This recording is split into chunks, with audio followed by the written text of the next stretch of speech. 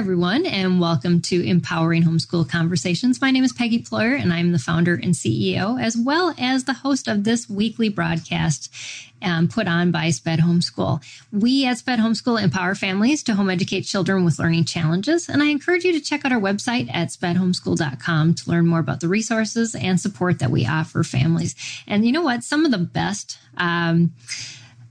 resources that we have are our partners. And I'm excited again today to have another one of our partners on with us, Amanda Duncan. Welcome, Amanda. Thanks for being with us.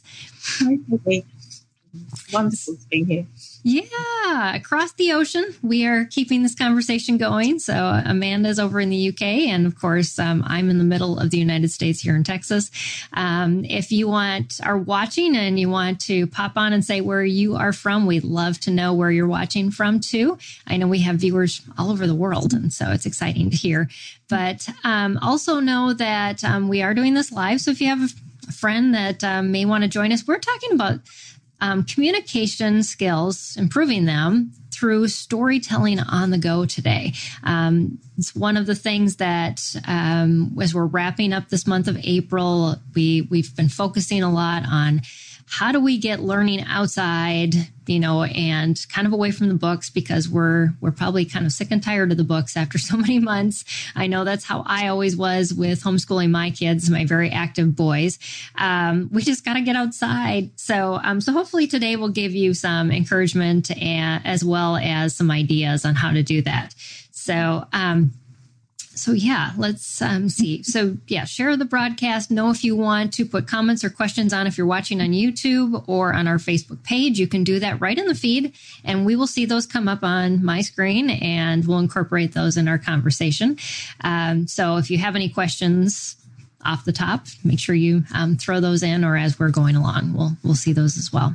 So, and if you're joining us on a recorded session, thank you for doing that. Thank you for downloading our podcast. A lot of you do that. I know I was at another conference this last weekend, and so many parents said, I just love plugging you in my ear when I'm doing dishes. So if you're doing dishes, we hope that we make your dishwashing a little more enjoyable.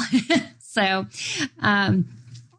anyways, so Amanda, as we get started, I would just love our audience to get to know maybe a little bit more about you, and then we'll talk about, I guess you can talk about your organization too, and maybe just why you're so passionate about storytelling in general. It'd be a great way to start.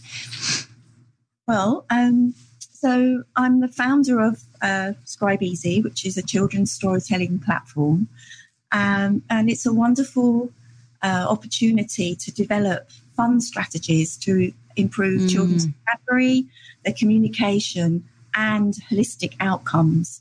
Storytelling is dear to my heart, as I'm sure it is for many parents who read to their children, who are using the world around them to use that as a launch pad for imparting information. But the wonderful thing around the platform that we developed is to try and embed and integrate sort of a blended learning approach so that you could share knowledge, but then help children with developing their skills to actually use the information. So to have skills, a chance to have fun with building vocabulary. The links, it's really interesting actually. I mean, so one of the reasons I started ScribeEasy was actually for my son.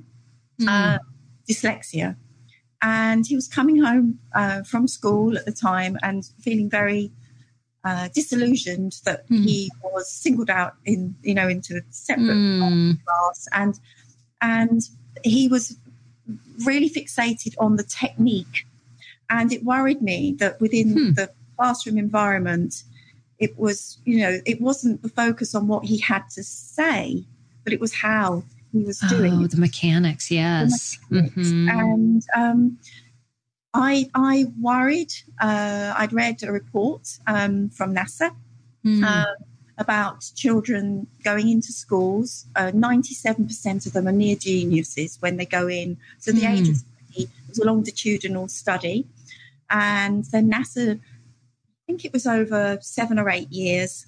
Then they tested the same cohort of children. And rote learning had kind of drilled out.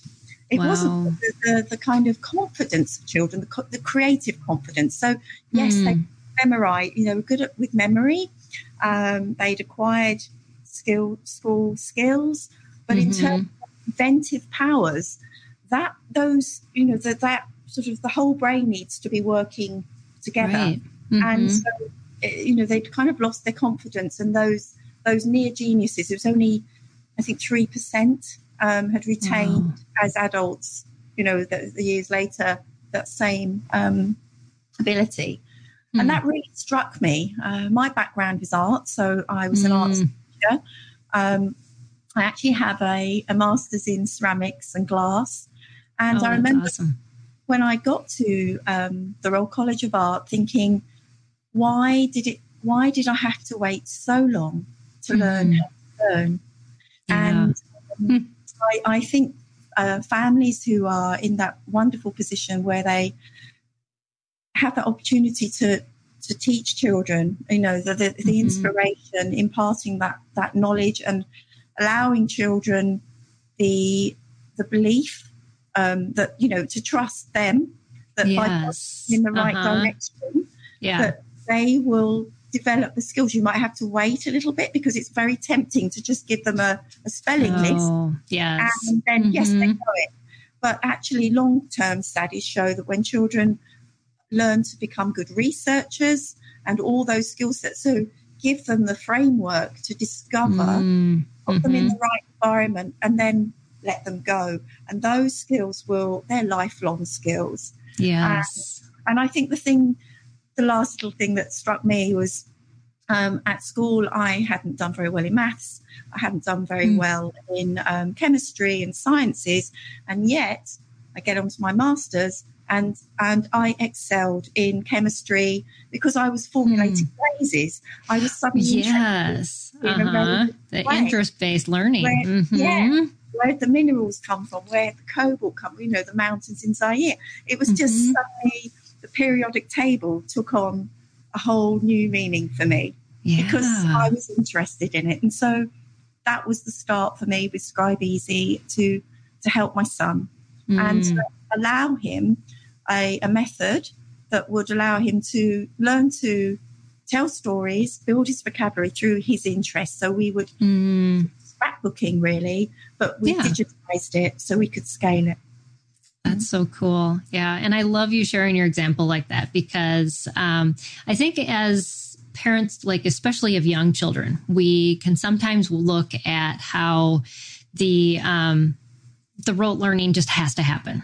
It has to happen. And yet we can make it so tedious and difficult. And I know I felt a lot of times like I was just talking to a blank wall with my kids. and I really felt uncomfortable with that method. And I felt a lot of people around me were very much in disagreement with what I did when I homeschooled my kids. But now looking at how creative my kids are as young adults, I don't regret having taught them in a much more different method than just rote learning. And I didn't know about that study, but I guess internally that was just how I felt God was leading me, and I followed it. And it was awesome.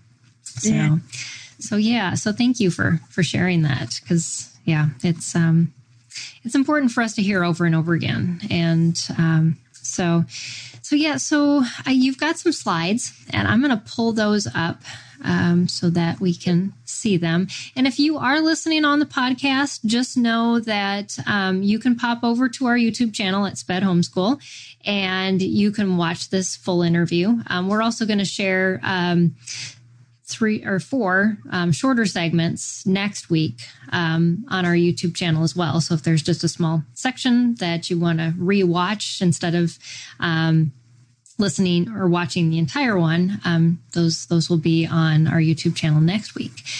But yeah, so we're going to talk about improving communication through on-the-go storytelling, and I'm excited to get started. So just let me know when I should be popping through the slides, and I will do that. Slide 2 I've kind of covered, so a little bit about me, my studio, and the kind of work that I've done in the past in terms of where ceramics led me as a designer, but also now moving into technology. With Scribe Easy, we deliver workshops around the world in the UK, but digital storytelling. But it's if we go to the next slide, just the screenshots from the platform, just to give an overview of the approach is children can make things. So the workshops include making things and items which then they take in to build digital pictures. So the communication is in the composition of an image. So the stillness of an image, how you might use language, scale, perspective, moving things around, giving children time to, for ideation. Visual spelling list, for example, you're working with teeth or a deer or a robot that you've made. And the platform allows children to work in a very self-contained place, but use their storytelling research, so photographs that they've made and objects that they've made, and then help them through analysis, through technology. We can break down the sorts of words that they've written through text-to-speech. Children's vocabulary are often more, it's more, it's going to be wider than when it's written or if they're not typing so fast, but they can get words down onto the page very quickly, which means that we can appeal to all sorts of abilities and then help children from once their words are on the page, parts of speech, the verbs, the nouns, to start to understand the patterns around your own learning. So giving children the tools to be, to work together with parents, but also to start to analyse their stories. Yeah. So that was the thrust of Scribe Easy. The next slide, I won't talk too much about Scribe Easy, but and I wanted to point out too is that the text to speech is great, but when using it like just alone by itself, it turns into dictation, which is an extremely difficult thing to do. Even as an adult, I find it hard to dictate because I have to add in the commas and you can go back and do that, but the way that you have it set up, because I've used your program, you gave me a sample of it, and it was so easy to just be able to pick and choose those words, and then you can stop yourself, and like you said, with the images they add in, and it's a process, and so it's really cool, and it's colorful too, which brings kids in. It does, and it's interesting. We'll talk a little bit more because this topic was so close to everything that we do. But in terms of using photographs and then combining things, so rather than giving a child a photograph, suddenly they pick the objects. It's their choices. But the use of photographs, it means that their descriptions are very powerful because they can actually see the colours. They're analysing. I mean, I just wanted to include very quickly this. I really love this. You see the goblin with the house. You probably don't have many houses like this in Texas, but this is a little old house in the Cotswold, which is in the middle of England. But we asked and these were reception years children, so these are 4 and 5 year olds, and we asked the children. So there are a class of 13, so some examples here. And we asked them to find in the story pack the crooked house and then find the goblin. So that was their little bit, some research, hearing the words, and then describe the goblin by looking at the crooked house. So this is and there's a thesaurus in the platform as well. The hunchback old goblin was as corrupt. So they got that word, they typed in bad initially. Right, and then the thesaurus brought up the, corrupt, misshapen and crooked as the ancient stony house and the crumbly brickwork is like the goblin's flaky skin. And for a young writer, to start seeing the world and to open up rather than just focusing, we show children where to focus their attention within the photographs or on their journey, which we'll talk about more. But it enriches the storytelling just by showing children where to look and how to look. Right. Yeah. Because, when we get into the mechanics, we forget about the creativity part that's really necessary for storytelling. Yes. So the next slide, Peggy. Yeah. We'll start with what we'd love to show you or share with you today. Yeah. Okay. So, we're going to go through the why and tools and resources. Okay. And the ability to notice, the building curiosity, and the benefits, outcomes, and emerging patterns. So I'm excited to get started. So let's start with the why then. So I thought it was useful to just stop and think, well, what is what is communication? That's like the elephant in the room, isn't it? Why is it important? And how can storytelling on the go? Well, how does it actually play a role in building up good communication skills? And I think it's really, as parents, we're rushing around a lot of the time, and you're trying to fit things in, and you just a trip to the shops, or whether you're doing your online shopping in busy lifestyles, right? We forget sometimes that so many moments can be a moment for building a little bit of creativity and sharing a little bit of information. And so to think about communication, it's the next slide. Yeah. Is it's an opportunity, as within discussions, our trips, our car journeys, walking, those talking, to always have an opportunity to build up the 4 C's, which we need more now than ever for the 21st century. Peggy and I were just talking earlier about how children now are going to change jobs typically 7 times or more in their lifetimes. The careers. Their careers are going to change. And I can see with my eyes so closely tuned into technology, the biggest demand for employability is creativity, is having children that have agile thinking, that can work with information, so are skillful with their abilities, but actually take information and repurpose it, reuse it. So out of that skills, we're working closely with a lot of nurseries and very early years here as well. And it's really interesting, the links with communication and vocabulary that's learned in the early years and teenage behavioural patterns.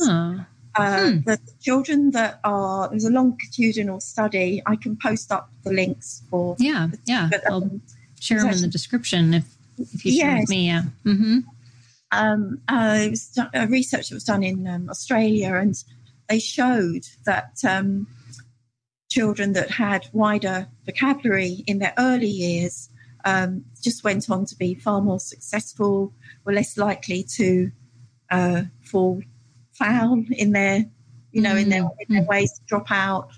It was quite profound, really, how having really good vocabulary affected children's behaviour.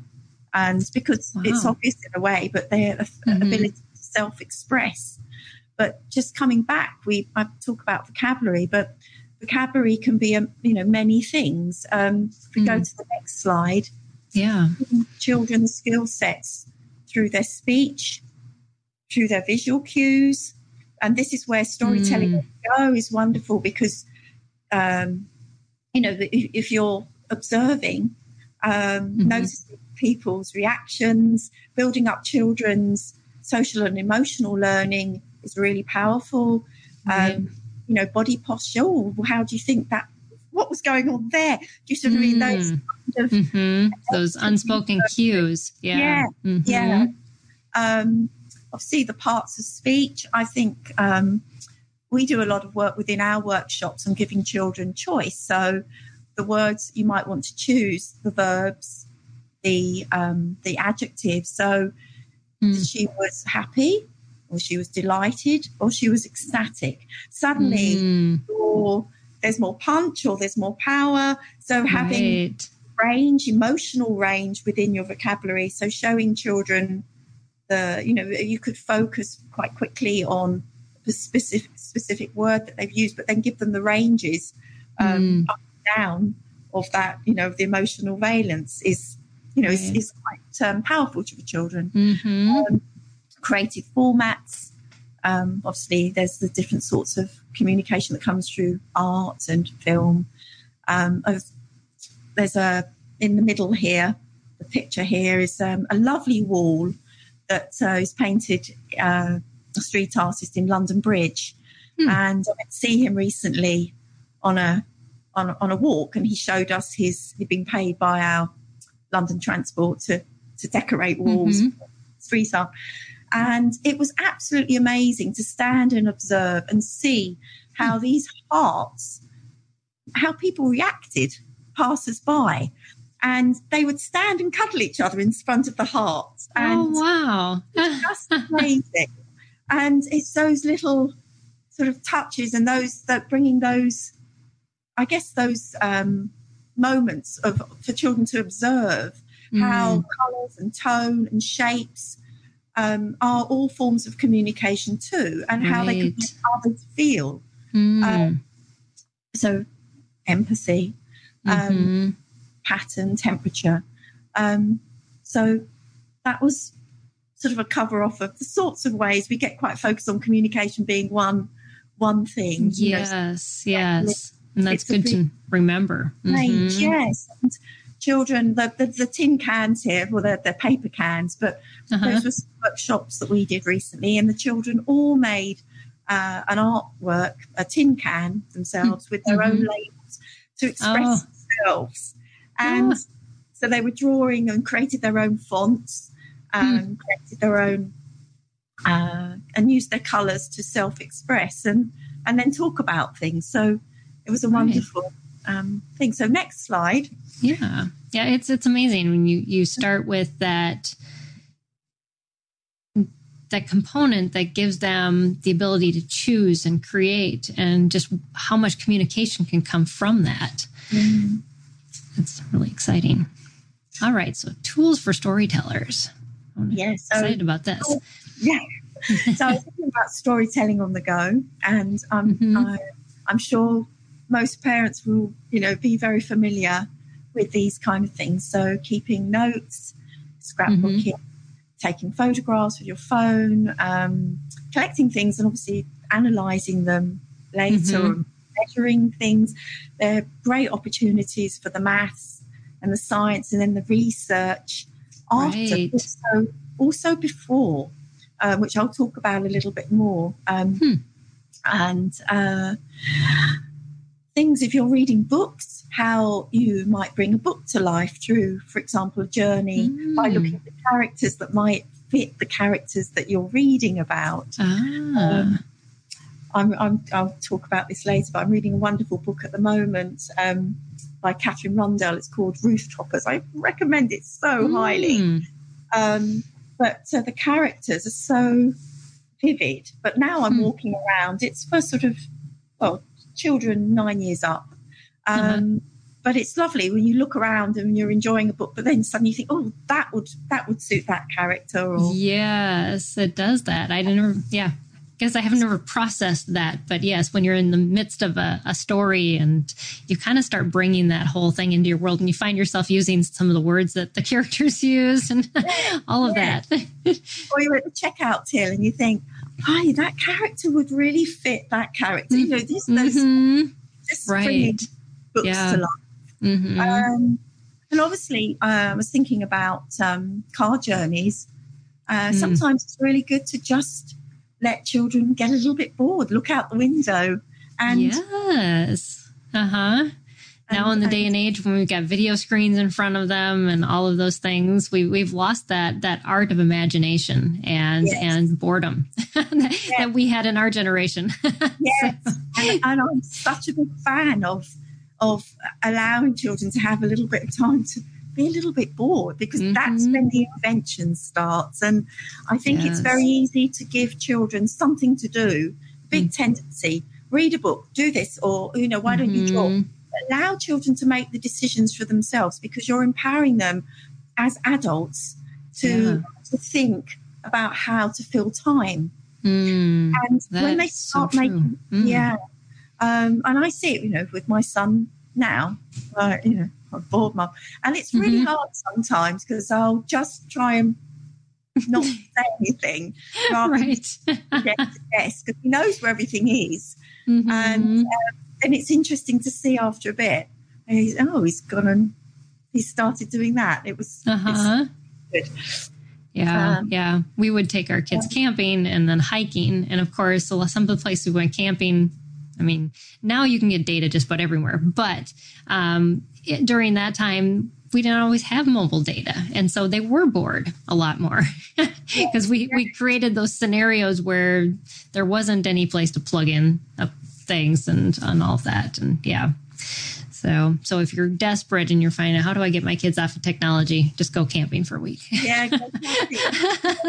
And start picking up the leaves and the twigs and the birds, and or just listening to picking out the different sounds of the birds. It's we forget. I think there's a lot of pressure on as parents to feel we've got to set our child up for careers, for their to have much intelligence and knowledge as possible. But actually, the ability to work with just a little bit of information and be agile in your thinking and quick thinking is just as powerful. Children will pick up. They don't need to be on a quiz all the time, do they? Just answering questions. It's exactly. Yes. That is a very, very good reminder. The next slide, and I love this quote: "You can observe a lot by observing." And it's so true. We often think, and I was just going back to car journeys and agile thinking, but I just added in a couple of thoughts here for car journeys, but helping children, for example, connect what you see. So what you get when you cross a butterfly with a cow, or just if you well, just get them mixing things up, on a journey. And just having fun with bits of information and spotting things, and then playing with them. Quick things, but that's something very, in a couple of seconds, that little, all parts of the brain will have lit up to come up with some fun answers there. So if we go to the next slide, I'm going to move on a little bit from observing and looking and seeing, and what's the difference. And recently, I live not far from the River Thames in London, and we get two tides a day, a high and a low tide, twice a day. And so when the tide is down, it's a wonderful time for mudlarking. I don't know if you have the same phrase. Mudlarking is a Victorian term. And when people in the Victorian times would go and try and find what they could in the Thames, in the sand, and keep the fine. So it's become quite popular as a pastime. You often see families down, and you probably get that with your riverbeds. But the River Thames, it's been such a source of trade and industry. So it's amazing what you do find in the silt. Recently, I went with some friends and some younger children, and we just went to see what we could see. Right. And it really struck me, because we were wandering back and we'd been looking, and we had some finds. We had some clay pipes, and I had a couple of sort of nice coloured stones that I liked. Nothing in particular. And on the way back, we bumped into a chap who, I don't know, like Peter, his name was, but he was a professional. He had a metal detector. Oh, yeah. Uh-huh. And I said, what have you got in your box there? Uh-huh. And he showed us, and he had, I said, oh, gosh, we were all agog with what he had. Oh, what are these? Oh, these are horse's teeth. And I'd never seen shapes like that before. And some Elizabethan musket balls, like little pellets, and tiny. And then these tiny, tiny little pins. It was no way we'd seen anything like this. But we decided to walk back and have a look. We were inspired by what he'd found. And you know what? We found, because we were looking for them, we were actively looking for them, we moved from being passive, looking, to actively seeing. And my goodness, we came back with horses' teeth, all sorts of things that we knew what to look for. Our eyes tuned in. And I just couldn't stop thinking how, when you know what, so if you do a bit of research before your storytelling on a go journey, it's amazing. I was looking at the climate for Texas, and, you've got such a, it's so different from... It's very different from where you are, yes. And I was thinking, gosh, what would that list look like? And the kind of research, I was looking up the birds and the trees. And, it was interesting when if you're going out to look for something, it's like, right, we're going to see 10 jackdaws today or 10 eagles. Or there's real fun in the storytelling on the go, and there's the maths, and there's the working together to find it as well. Which is I know of people that do, because we're near the ocean, and they go down and they go with their kids. They look for seed pods, because seeds that have fallen off of trees in Africa will actually come all the way here to Texas, and you can find those pods and then teach them in geography where those seeds started from and how far they traveled to get to the beach here. So yeah, there's just so many things. But if you didn't know it was a seed pod, you'd walk right over it and not think anything more of it. So I'm so glad, you brought that up, because it adds a different dimension when you know there's things out there that you can be looking for instead of just anything. Yes, it's that subtle shift of looking and seeing, and spending a little bit of time to prep up before you go of what you might find. So you get so much more. It's enriched, that trip that you might plan to do. And so then the next slide, Peggy, was. I was thinking about storytelling on the go. Oh, sorry, that was the horses. So there's what you found, Oh, that's really cool. And just suddenly we looked at the ground in front of us, and it was just looked completely different. So the next slide, please, was about doing the same, but also something different. So there's a lot to do with, we often get into routines and patterns. And so thinking about what more could we get out of storytelling? We don't always have the time to, but we could do a walk differently.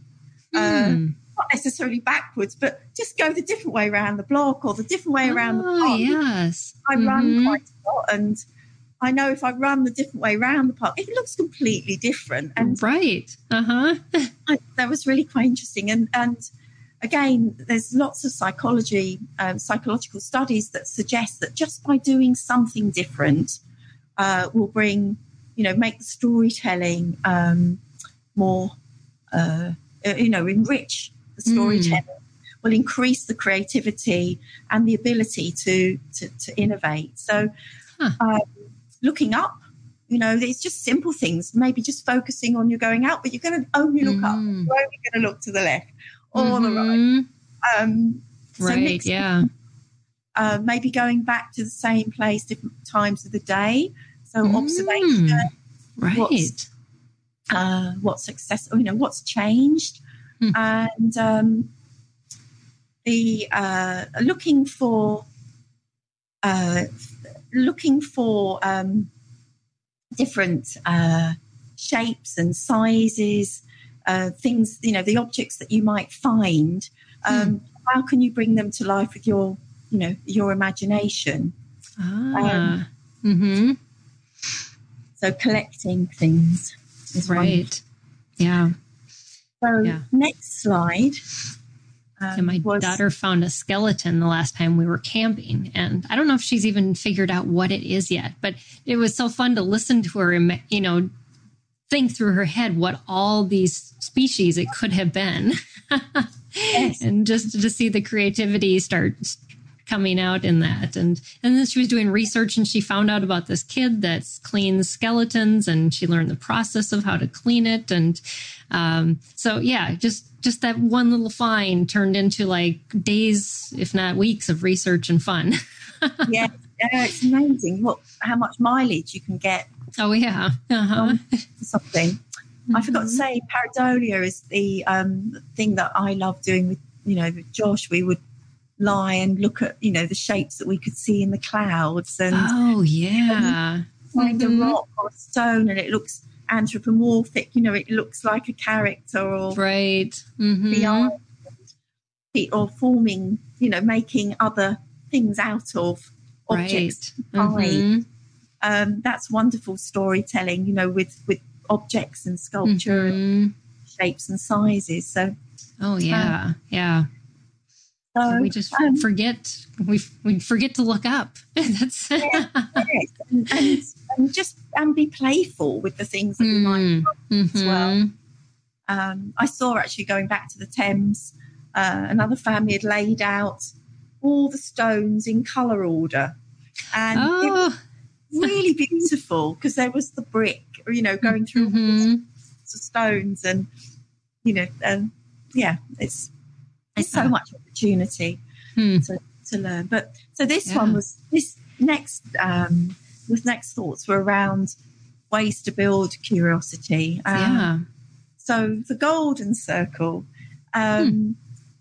just by thinking, having the what, how, and the why, and applying that to virtually anything. Suddenly, you've. Why? Well, I just put an example here, and I did look up the answers, actually. I can't remember them now. Sorry, that's meant to be. So, what is the sky?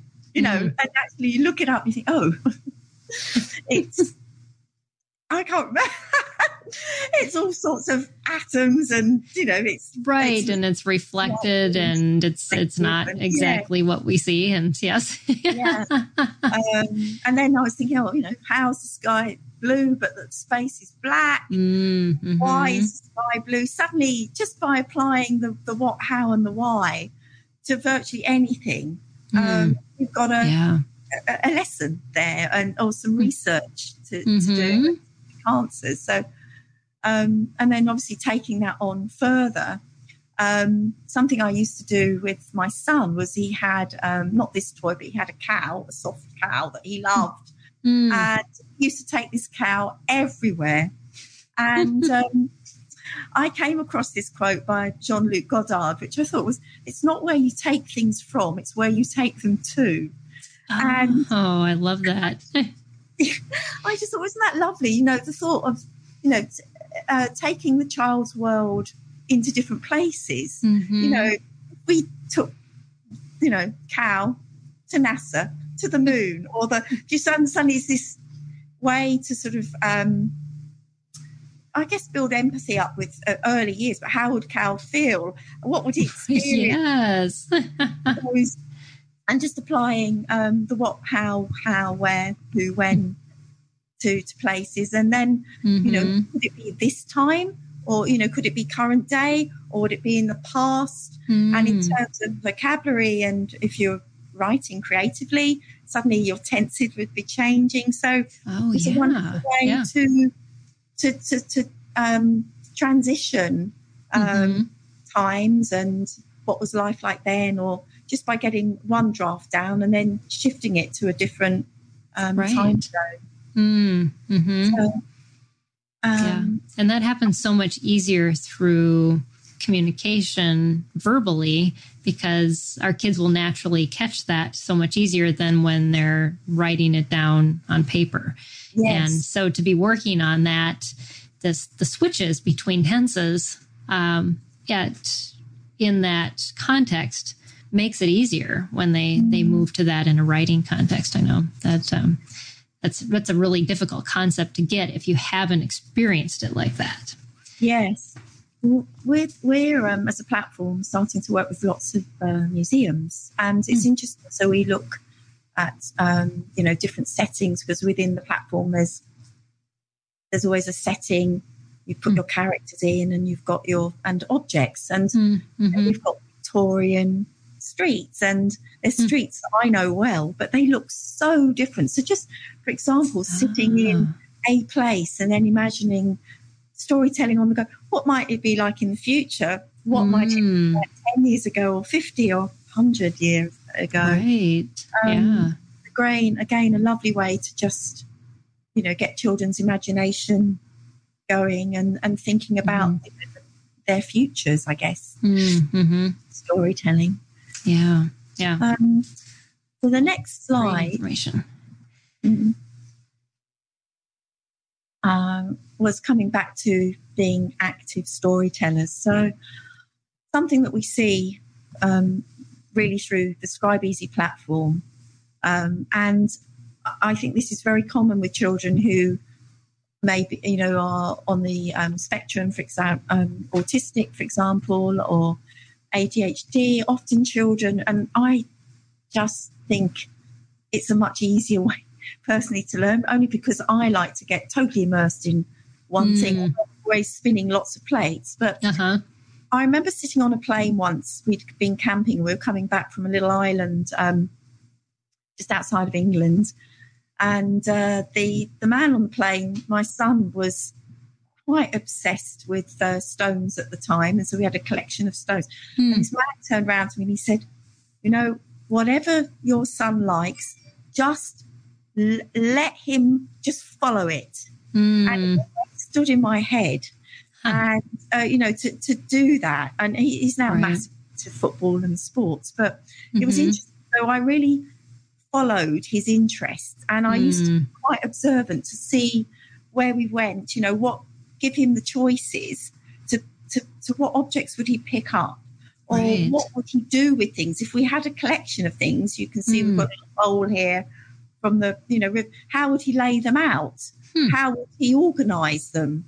And whether it was shape or whether it was by colours. So you start to see patterns in your in your child's thinking, which it really helps in terms of how to then share information with children, because you can see how to phrase it or how to, there's so many approaches to share a topic and to bring it to life. But if you know that you can get in there because it's hitting the right angle that's going to appeal to them. Right, exactly. Yes. Yep.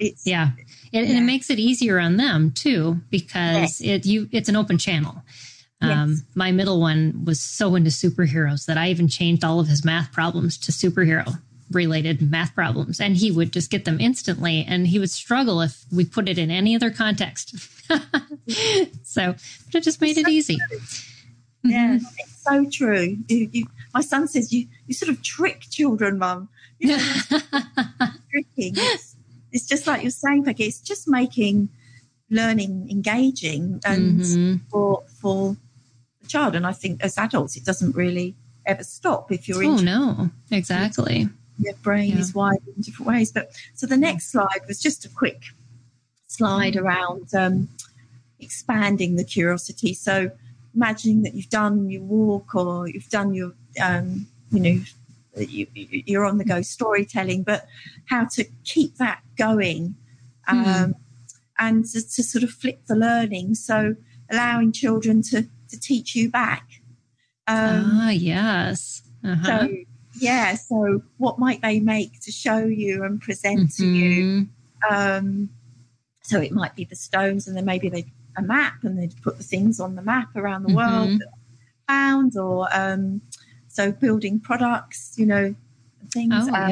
Creating a treasure hunt, for example, is a lovely way for, children to kind of learn how to navigate around, like map reading, or showing you that their memory of a place where they've been to, and dropping things into places, so that there could be clues to go to help you find a place, so that they're learning about a particular place that you might have taken to.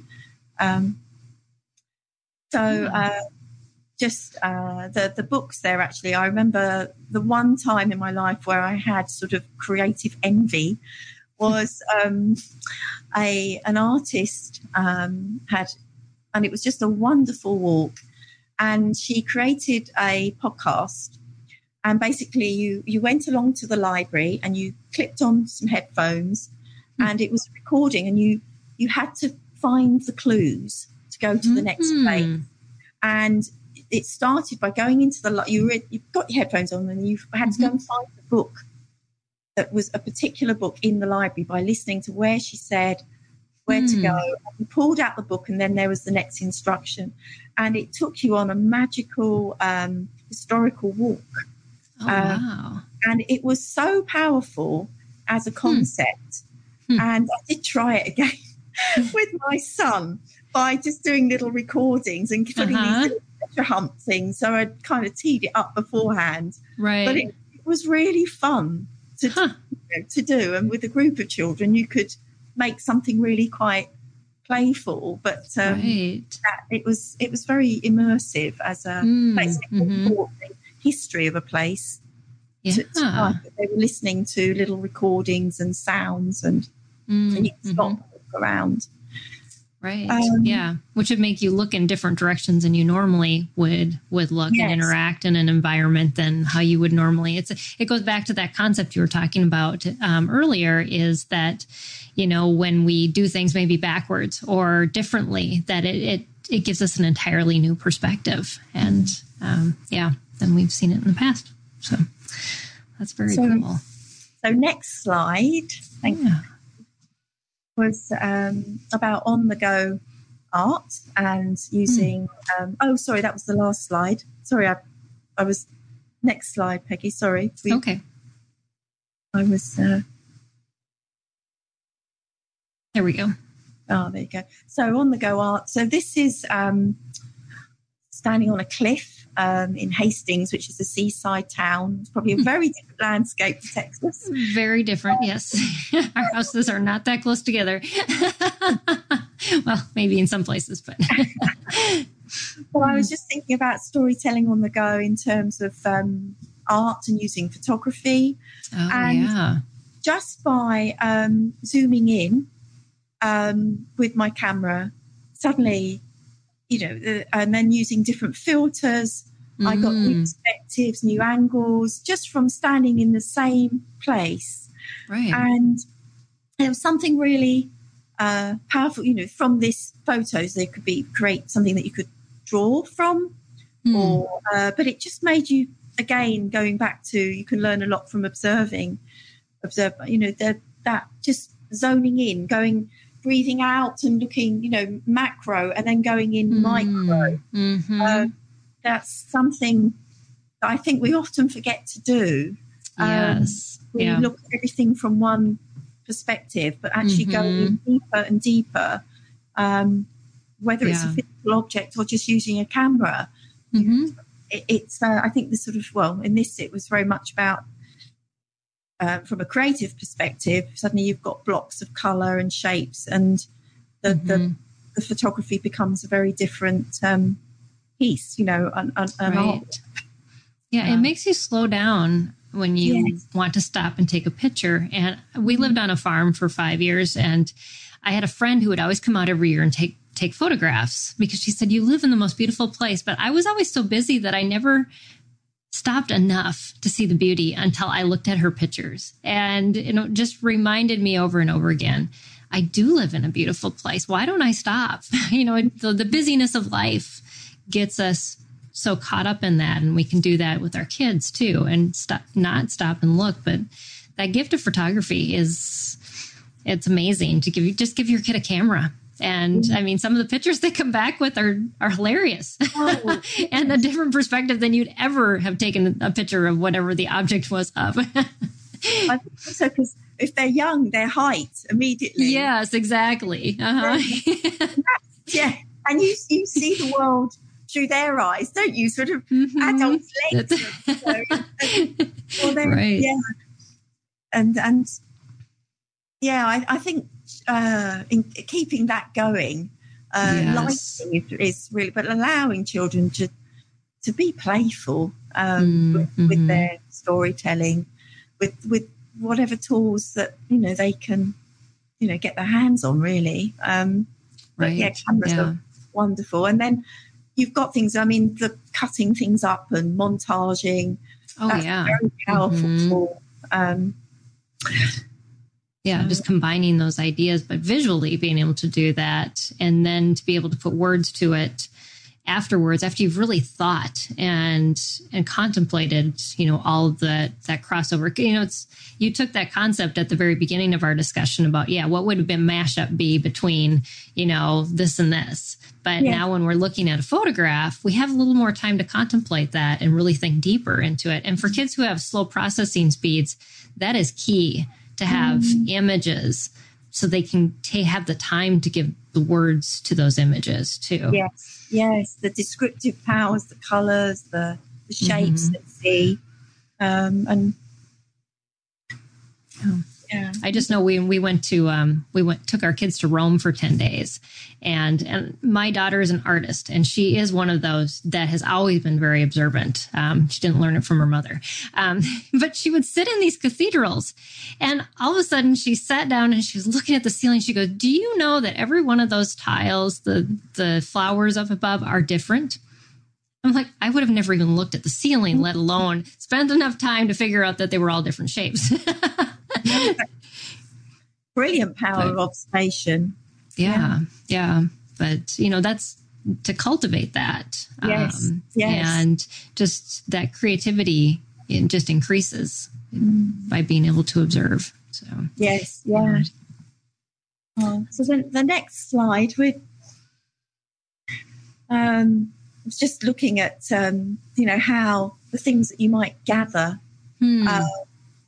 So whether it's photography or the drawings or the collections that you've made, but how that might start to influence your creative writing. And I just couldn't resist putting in a little thing from this book that I'm reading, because it's topical to me at the moment. And I love the way Katherine Rundell, so this is how she describes a house. She woke when they drew up in a street smelling of trees and horse dung. Sophie loved the house at first sight. The bricks were painted the brightest white in London and shone even in the dark. The basement was used to store the overflow of books and paintings and several brands of spiders, and the roof belonged to the birds, and Charles lived in the space in between. And just thought how, by putting those elements of, a pile of books, a house, a bird, how if you're reading a book and you show a child what's possible in terms of writing. So the next time they go to describe a house, they're storytelling on the go. They might have collected some articles, for, who lived in the house? Or what would be in the house? And so something that would inform how they might borrow from. Right. It wouldn't just be a description of the exterior of the house. You'd be thinking more interior and living things and all of that. Yes. Like it goes beyond your typical description. So the gathering of things, the storytelling on the go, those objects can become very powerful tools for the imagination, and how you might connect them, seemingly disparate things, together. Absolutely. So, next slide. Moving just now towards the end, but looking at benefits and outcomes. Ultimately, the storytelling on the go, we're building confidence, because we're building children's agility in their thinking. They're not being tested, so to speak. Their imagination.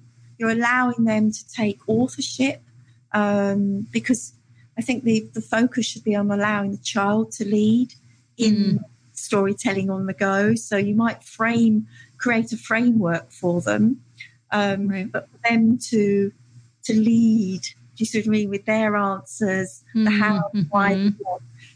Just give them the opportunity to make those, to find the answers. I think that the storytelling on the go gives space for the thinking and the reflection and the time to to create ideas. And obviously, then the benefits of the things that you collect and the reflection after the trip, or you've got time for analysis, organisation skills. You've got that sense of well-being, the enjoyment from the activity. Right. If you've set something up and you've been working together, then there's collaboration and sharing, working together. Maybe the storytelling included finding sticks that you would make a structure with. Do you see what I mean? Or, and then you photograph that, and then the story carries on. Right. The creativity, and ultimately the storytelling on the go. You're helping your child advance in your family life, their social life, their ability to understand others. I think just by being observant of people around them and noticing body posture and, all those things that we kind of take for granted, but you could almost make you might be going out specifically to see, how many people are smiling today? Or do you see what I mean? Yes. Those kind of things. And finally, there's the entrepreneurial thinking, problem solving. We might have seen a stream that needed a dam, or those kind of. How would you could keep those stories going long after you've visited there. Right. Yeah.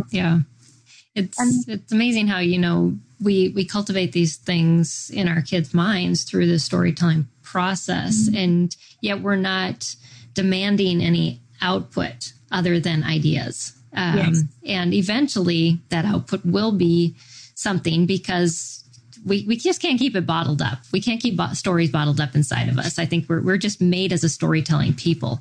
And so eventually that will come out, but it's not forced. And that's what makes it beautiful too. And I think children that feel confident creatively will feel more confident because they've got a sense of value about, this was great. This thing that I did was great. And so you're slowly helping them blossom and come through. Yeah. So the next slide, Peggy, was just ways in terms of a framework for storytelling on the go. About patterns and observing and seeing how children might lay things out. For example, the tendencies where you might ask them, where would you like to go today? That's when you start to see some patterns. But it's a wonderful way to meet the child where the child is. Exactly. I saw, and again, I have to give you the link. But Pete Warmby, I've just discovered this just yesterday when I was putting this together, this talk for us, and he tweeted out and asked this question: has anyone managed to make a living from any special interest? And the response was unbelievable from people that had just focused on one thing because of autism, and their careers were unbelievable. Working in NASA, and because they've been allowed to focus. And it didn't mean, and I think there's that big worry with parents that, they don't know this or they don't know that, and we're trying to fill them with so much stuff. So much stuff, exactly. Let the child, follow their passions, and everything else a bit like I was going back to ceramics. Mm-hmm. Suddenly the chemistry fitted in, the maths, the storytelling through the clay, through the shapes and the forms that I made, the crops. I found my passion. Right. Yeah. And especially for us on the autism spectrum, that your brain is a freight train when it's on the right path, and you can do amazing things when it's on that track. So, and I think the next slide was just reiterating what we've just said. I didn't know you were going to talk about your son with the superheroes, but you can, once you know what their patterns are, what they love, you can teach anything, like we were saying earlier. Through really, that's so true. And then just the last thing was this. The next slide. This is a very accessible book. It was written a few years ago, but it's a wonderful book for creative thinking. It's very graphically represented. There's some lovely examples inside of. I'll just try and find you a page. I should have. It's just unexpected outcomes from a graphic. I should have marked a page for you, but here's one. I don't know if you can see here, but it's a candle with some numbers down the side. But it was put together by some advertising creatives, graphics, and it's very accessible for parents. I felt to see how they can encourage children with connection making. Right. And so if you're listening to the podcast, the title of that book is The Secret of Highly Creative Thinker, or the Secret of the Highly Creative Thinker. Yeah. Okay. Yeah. How to make connections. That's my contribution for the topic today. Awesome. Well, that filled the hour. So, and it was so much good information. I think the more that we share this idea of, learning, and boosting creativity, the better off that our kids are going to be in the future. Just because we need creative thinkers, and we need to be able to cultivate that, like you said, before it gets cultivated out of them. And then it's much more difficult to get that put back in. Yeah. It really is. Yeah. It's amazing. I used to teach further education as well as early years, and taught in a further ed college for around 11 years, and would have doctors and lawyers and also, sorry, my phone's going. Oh, no. I think it's because people are trying to get into the house.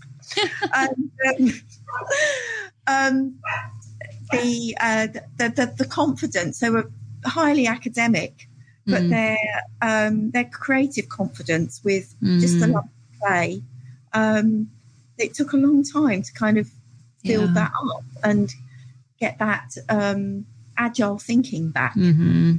Right. And I think we all can be, keep our storytelling skills on the go as parents as much as children. It's a lovely time to rekindle our brains. Exactly. Yes. Well, thank you for inspiring us in that. And if you want to find out more about Amanda's program, Scribe Easy, you can go to scribeeasy.com. And if you watch on the YouTube channel, we'll have that link in the description so that you can just click on that. But if you're listening on the podcast, it's SCRIBEASY. So it's kind of scribe and easy, but the E is shared, and then .com. So you'll want to check out her website and all of that. And on the screen is how to connect with you as well. So thank you again, Amanda. I appreciate your time. And I know you've kind of had some moving around today, and it's a different time zone. And we appreciate you making time for us in your schedule and sharing with us. So, thank you, Peggy. It's a pleasure you. to be here. Yes, and we're excited that you're a new partner, and so even if you go to the Sped Homeschool website, you'll find the ScribeEasy product, and we're excited to be working with you. So yeah, and thank you. Yes, thank you all for joining us. We appreciate you as our viewers as well, and just love that you join us every week. So we are wrapping up the month of April and the on-the-go learning. Next month is Mental Health Awareness Month, and so we are going to be focusing on mental health issues starting next week. And next week specifically, we're going to be talking to I can't remember my guest's name. It's Dave Carl, I do believe. But the title for our conversation is Boosting Self-Confidence in Students Who've Been Bullied. And Dave grew up with a disability and is going to kind of share with us what it was like to go through that, and then to be able to build up his confidence after those bullying experiences, so that you can share that with your children as an encouraging story. And he's also a book writer. So, but just know that this broadcast was sponsored by viewers like you. And if you'd like to make a tax-deductible donation to Sped Homeschool, we're a 501c3 nonprofit. You can do that on our website. Just visit spedhomeschool.com. And in addition to making a donation, you can also find a lot of really helpful homeschool resources on our website. So search around, see what you can find. You can find curriculum like Amanda's ScribeEasy program, or you can find therapists and tutors, testing professionals, lots of incredible articles written by our partners as well. So thank you again, all of you, for joining us.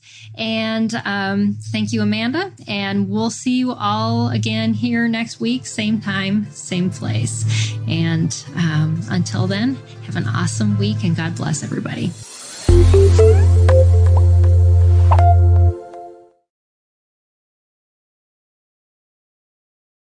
Is life feeling chaotic?